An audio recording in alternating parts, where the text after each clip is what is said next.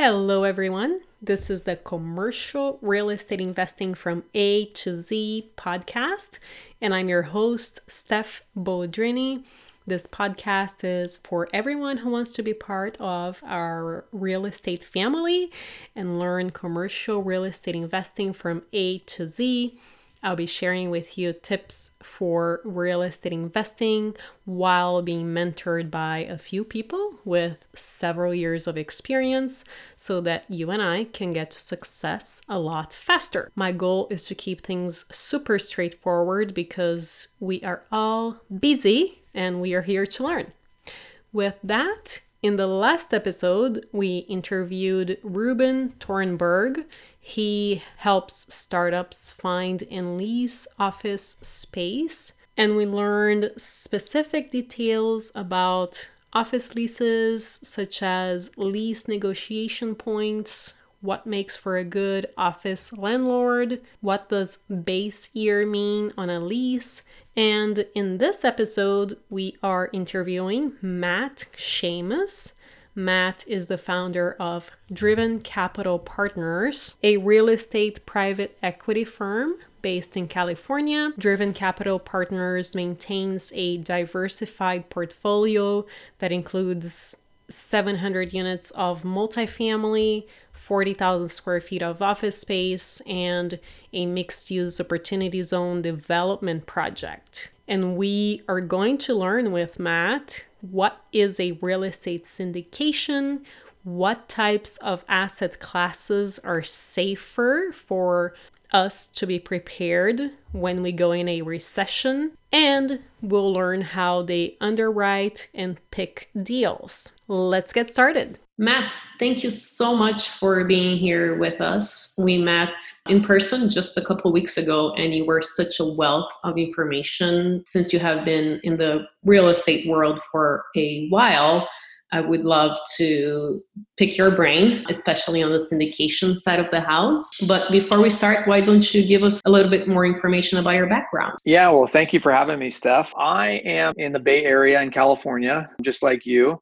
And I have had kind of an entrepreneurial career that spanned finance, real estate investing, tech. Most recently worked at Facebook for 6 years on various different projects. All the while, though, I had been investing in real estate kind of on the side. And it was the thing that I've always been most excited about and kind of most passionate about. And in 2018, left Facebook to take on real estate investing full time. Now I run Driven Capital Partners, which is myself and my partner, Dan, who's in Long Beach. And we invest in commercial real estate for the most part for our own account. So we invest our own money and we bring passive investors along for many of our deals, and we pool money and other assets together from multiple people so that we can buy bigger and higher quality assets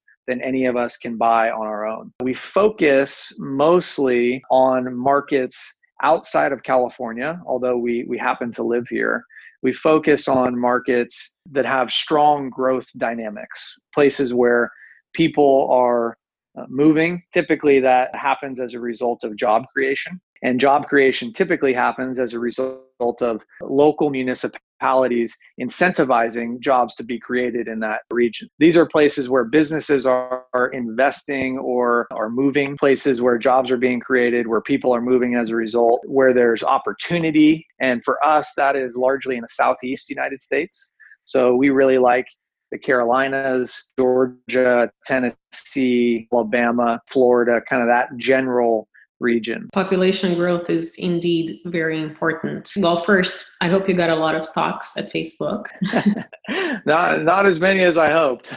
or as many as engineers typically get. Well, I did have a great time working at Facebook. It was a great place to be. I'm a little bit more entrepreneurial than what a large company allows for. I knew that my time there was going to be limited. In fact, 6 years is a lot longer than I expected or intended to stay, but met some amazing people, was challenged in some incredible ways. I grew a lot as a person. So I can't say anything bad about my time there other than I wish I would have had a chance to get a little bit more stock. I agree on the company, how amazing they are. Both of my sisters actually work there and they're very, very happy. Before we get into what is a syndication, you mentioned you have a partner and partnerships are so important. I would love to hear a little bit on how you found your partner and how you guys decided to be partners. Yeah, I agree with you. First of all, this business is all about partnerships and relationships. And I actually believe that your partners are more important than the asset class or the property or even the market that you buy in most cases. So Dan is my partner. We didn't find each other per se. We've been in each other's lives for many years. Our wives are actually best friends. So over the last 12 years, we've kind of had no choice but to hang out with each other and get to know each other very well. And we have very complementary skill sets, complementary views on the world. We don't always agree on everything, but we have a relationship that is strong enough that we can have this discourse and we can disagree thoughtfully with each other, which I think is very important. And we also enjoy doing different things. Dan is very outgoing. He likes to take action. He likes to move quickly. I'm very analytical. I like to get just a little bit more information before I make a decision. And so our skills kind of balance each other out. And they've allowed us to do and achieve a lot more in a shorter period of time than either of us would have been able to do on our own. So I think that's the crux of a really good partnership. Let's jump right into what is a syndication for people that have no idea what that is or how to even get started. A syndication is just pooling together of assets to achieve something that neither of us could achieve on our own. That term is used very commonly, especially today in real estate investing, for a structure where you have the sponsor who is out sourcing the deals, underwriting the deal, packaging it together, and then raising money from individual passive investors.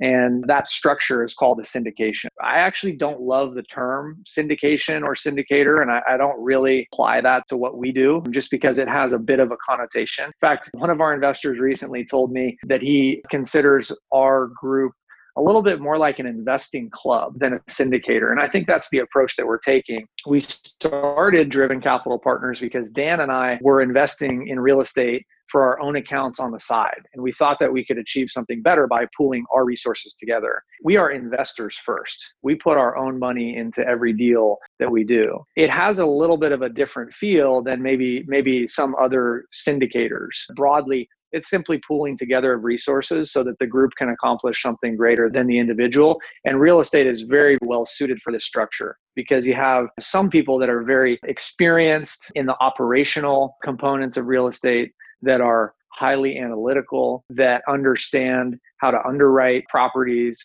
that understand how to negotiate and win a property at a price that makes sense. And these are all just a small portion of the skills required to run a successful real estate investing operation. But you can imagine not everyone has these skills or even wants to have them. And even if you have the skills or feel like you have the ability to gain them, do you have the time? And do you have the inclination to go out there and do it? Even if you did have the time and inclination, is it going to be worth it? Is the return on your investment of your time going to be worth it?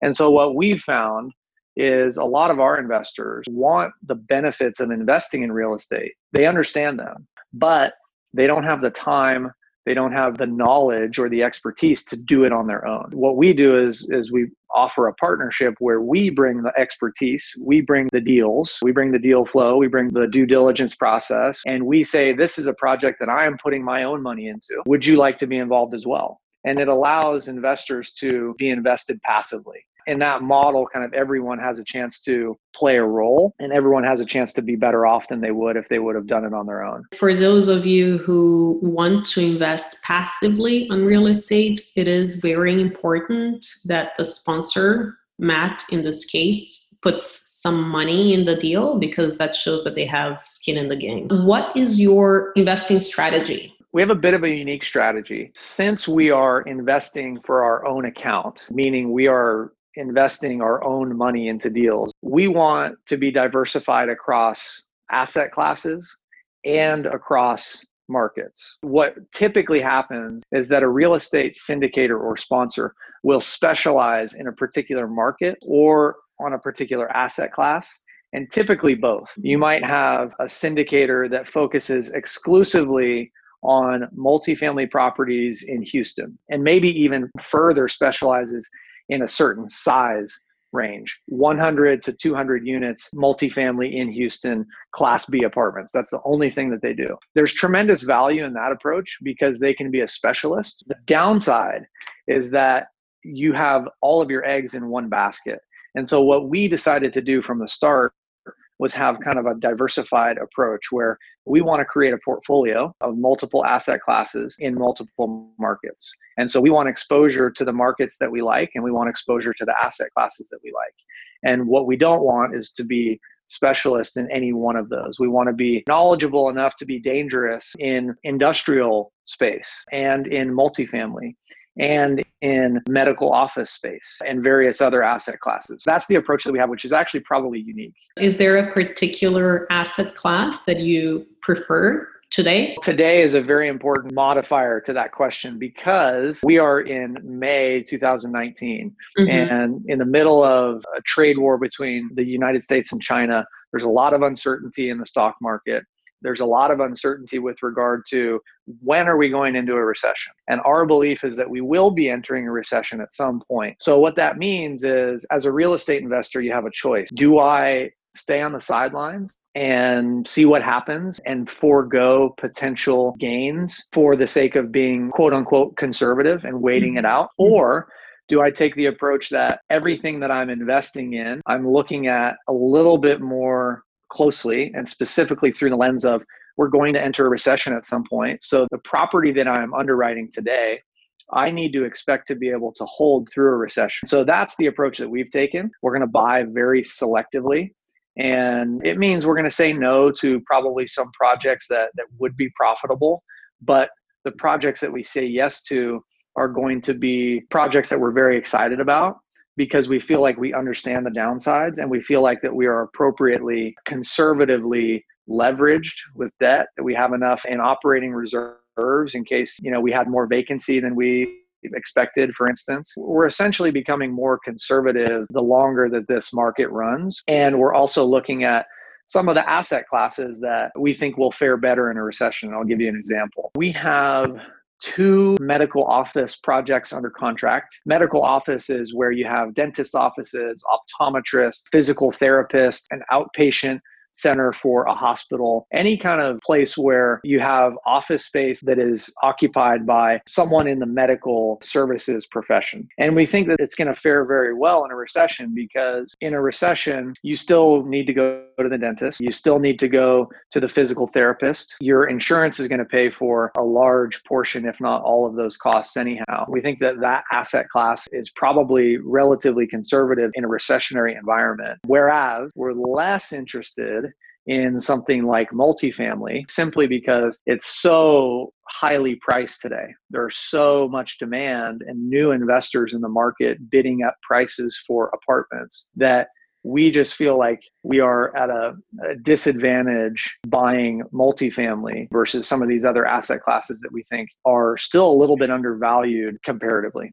Let's move into how do you guys underwrite and pick your deals? I kind of covered a good portion of that with the previous question, but we're looking at everything through the lens of can we and do we want to hold this asset through a recession? We only buy a deal when we are confident that we are buying it below its actual value. Oftentimes this is replacement cost, or there's something fundamentally about the property that is undervalued and we can see and capture. So we only buy something when we think it's undervalued. We only buy something when we have a very strong plan in place to improve the value after we acquire it. If those 2 conditions are not met, then we just won't proceed on the project. We say no to a good chunk of projects that probably would be really good projects for us. But there's something just not quite right about it that we can't wrap our heads around, and therefore we're willing to pass on it. And I think this is an important characteristic that we want to maintain. We don't want to feel like we have to go buy a project just to do a deal. We want to maintain quality over quantity of deals. Can you elaborate on what does it mean when it's below replacement cost, in case someone doesn't know what that means? I'm writing an offer today on an industrial warehouse. It's 86,000 square feet. It's got mostly warehouse in a great location, appealing to someone that needs a distribution center, needs high bay space in a warehouse, which is essentially space that a large truck can back up into, and you can stack merchandise very high so you can maximize the square footage. It also has office space. So that combination is very appealing in this particular market. We are looking at buying this property for less than $60 a square foot. If I were to build this exact same property on a similar parcel, I couldn't build it for $60 a foot. I'd have to pay more just to build the property. And then I would have a vacant property sitting there waiting to be leased. So the risk associated with the development is meaningful. So that's what we look for, is where can we buy something that is below the cost to replace it? That's one way of determining, is this undervalued? And it's one way that a lot of brokers will use. If you look at an offering memo, one thing to watch out for is brokers are salespeople. So it's easy to say this asset is below replacement cost. But almost never will they tell you, well, this actually would be replacement cost, and here are real numbers that we used. That term is used very loosely, below replacement cost, with a lot of brokers. So you should really have an understanding, if you're going to use that yourself, or if you're going to believe it, you should have a pretty good understanding of what you think replacement cost is. Where do you go to triple confirm that it is indeed below replacement cost? This is the beauty and the pain of real estate. There are very few sources of truth. The market is inefficient. It changes day to day. It doesn't really come from a website. It comes from asking a lot of questions and kind of gaining experience, and then using your own judgment at the end of the day. I wish it was a cleaner, simpler answer, but that's really the truth. Can we jump into an example of a deal you guys have done from beginning to end? Right now, we own just under 700 multifamily units. We have 40,000 square foot of office space, and we have one opportunity zone development deal. And then under contract right now, we have 3 projects, and they total about 80,000 square feet of industrial and medical office space. So that's kind of what our current portfolio looks like. I'll share a little bit more about the opportunity zone development deal, because I think this is probably just the most interesting.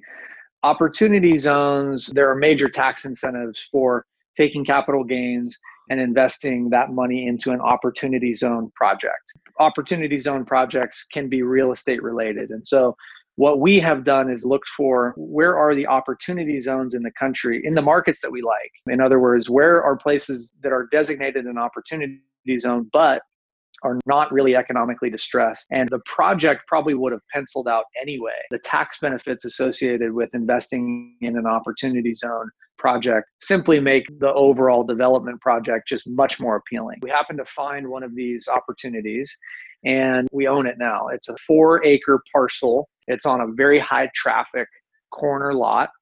It currently has a vacant building. It's a building that was built in the 60s, and it's just been neglected for the last handful of years. We originally bought it with the intention of refurbishing the existing building and putting a significant amount of money into the renovation. But as we got further down the due diligence process, before we actually closed on the property, we realized, you know what?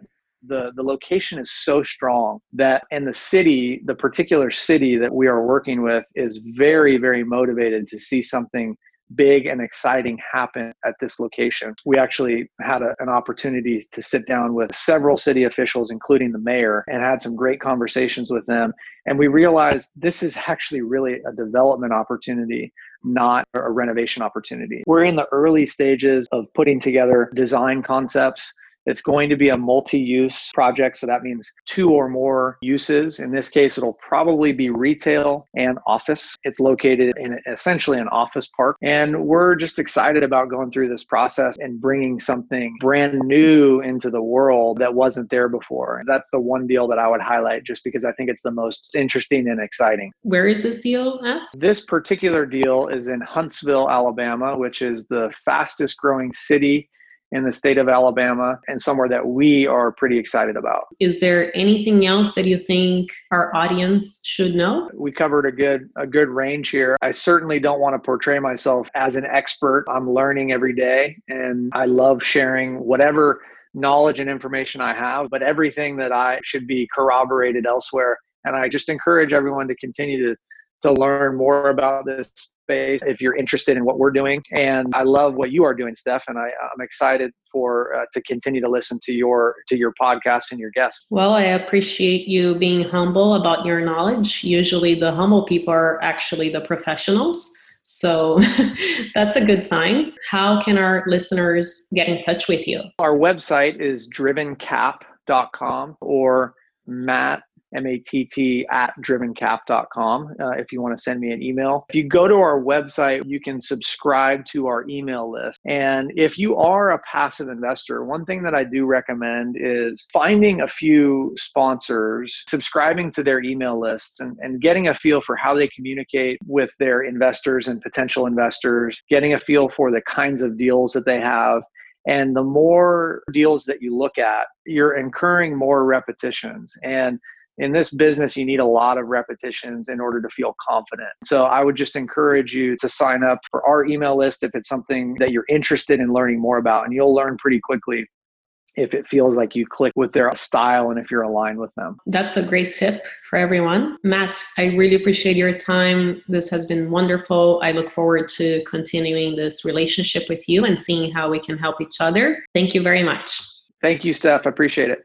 I hope this was useful to you. If you have any friends who would be interested in learning what we are teaching in this podcast, make sure to share it with them and also subscribe to our podcast. See you next time.